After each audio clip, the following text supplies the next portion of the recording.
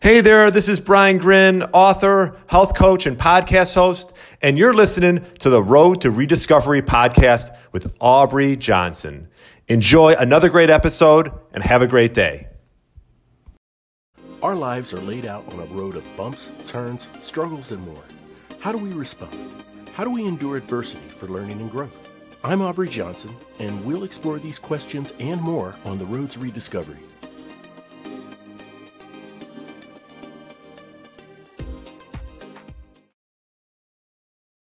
Hello, everyone, and welcome to another exciting episode of the Road to Rediscovery.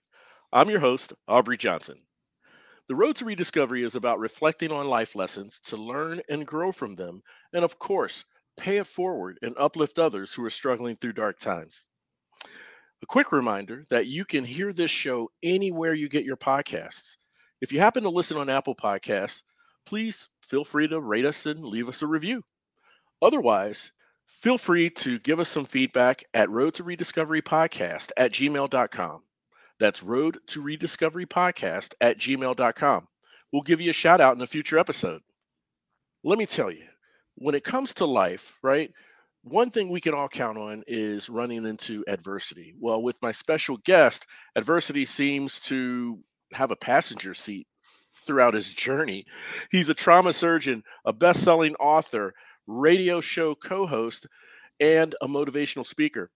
From being put up for adoption at birth to battling a reading disorder that went undiagnosed until he was 55 years old, from suffering a twisted intestine and skull fracture to dealing with his adopted mother's alcoholism, he is proof positive that adversity and struggles can reveal miracles, as he's captured and chronicled in his book, Saved.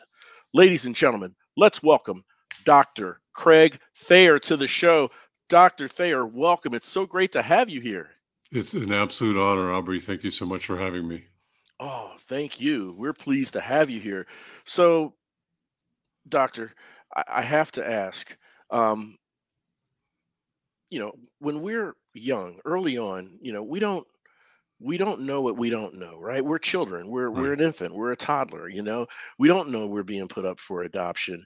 Um, can you kind of maybe from as early as you can remember, just kind of unpack a little bit, um, being told or having it revealed to you that you were adopted, and then what kind of transpired after that when it came to any interest or attempt to track your biological parents?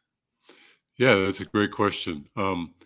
My parents were really smart. They told me when I was probably 5, 6 years old, along Hmm. with my sister, Hmm. who was also adopted, and basically said that, we want you to know, doesn't mean we care about you any less.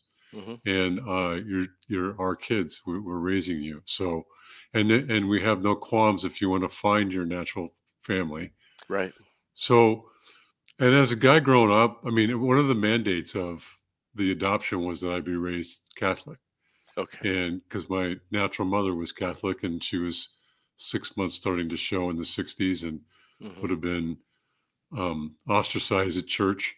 Yeah. So she moved to California and had me for 10 days, Hmm. held me that long, had me baptized, Hmm. and then gave me up for adoption. Back then, they didn't have foster homes, so it was an orphanage. I see. And 9 months later, I was adopted by my great parents. Hmm. And I always had a loyalty to them. And my mom, my freshman year in college, and my dad died between my junior and senior year. I So see. I I was curious. My wife, Steph, was much more curious. She wondered where I got my eyes from because they're Hmm. Asian-like.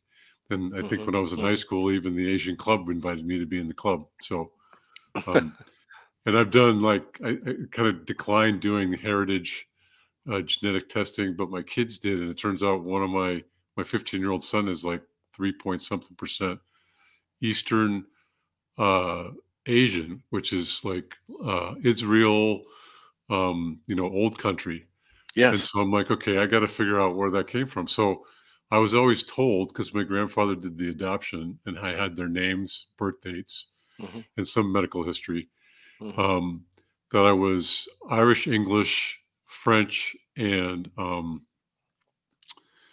So when I found my natural family, it turns out I'm not French, that I'm Belgian. The last name Belgian. was Vian, and Okay. it's a very, very Belgian name. Yeah. Hmm. But when I did the genetic testing, I'm like 16% Iberian. So that's Spain and Portugal. As in the peninsula? Yeah, that Yeah. whole Iberian Peninsula. And Wow. then 16% Baltic, which Yeah. is like Latvia and, Hmm. northern Russia, Hmm. because they've Hmm. taken it over. And then 60% UK. And then the 6%, 6.2% Western Asian. So that's where my son got it from. Amazing. But yeah, Ama- so and then the amazing story, which is another miracle, is just finding my natural family. So mhm. my wife really wanted to find. She looked once, couldn't find anything, and then I don't know. About 5 years later, she asked again, and she found an obituary of my mother that had a picture and it actually had her maiden name, which is rare. But Mm. that's how we found, and we started. And they were in Michigan, so she Yeah. started looking at property tax and info Yeah. and found both my natural dad and my natural mom's family, Mm. contacted a sister of mine Mhm. that would Mhm. have been younger than me. And she Mhm. sent me pictures and stuff. And it was, it was great just connecting. And then it turns out on that mom's side, would have had a younger brother and another younger sister. Mhm. And I can't reach out to my younger bro, man. He's the man of the house, right? So it's like, I can't. And about a couple years down the road, he reached out to me, and I've since been out for several reunions and weddings and family things. So, and then on my father's side, um, he more amazing story. The connection was through Facebook. So he'd remarried a couple of times, had 4 daughters, no sons. Uh, Okay. he he My wife found his stepdaughter on Facebook. We got phone numbers. My wife called, and then it's like I started to speak. I said, "Hey, what do you say to someone that may not know that he's got another kid from some other wife Right. or lady?" Yeah. And they were engaged. They never got married. Um, so I had this one picture that showed him and her at a wedding. It was a different family, and all the names were on the back. And the stepdaughter was just about ready to get hang up. Think this is just all a fraud. And I Yeah. said, ask him if he knows this family. And he goes, Mhm. oh yeah, I was in their wedding. So I knew it was him. That was his voice. Oh, And his nice. story was he gave her money to take care of it, and she ran off, and he never saw her again. Never knew what Mm. happened. And so he was just amazed that he actually has a son. Thanks for listening. To hear the full conversation, please subscribe to our premium channel by visiting roadtorediscovery.com.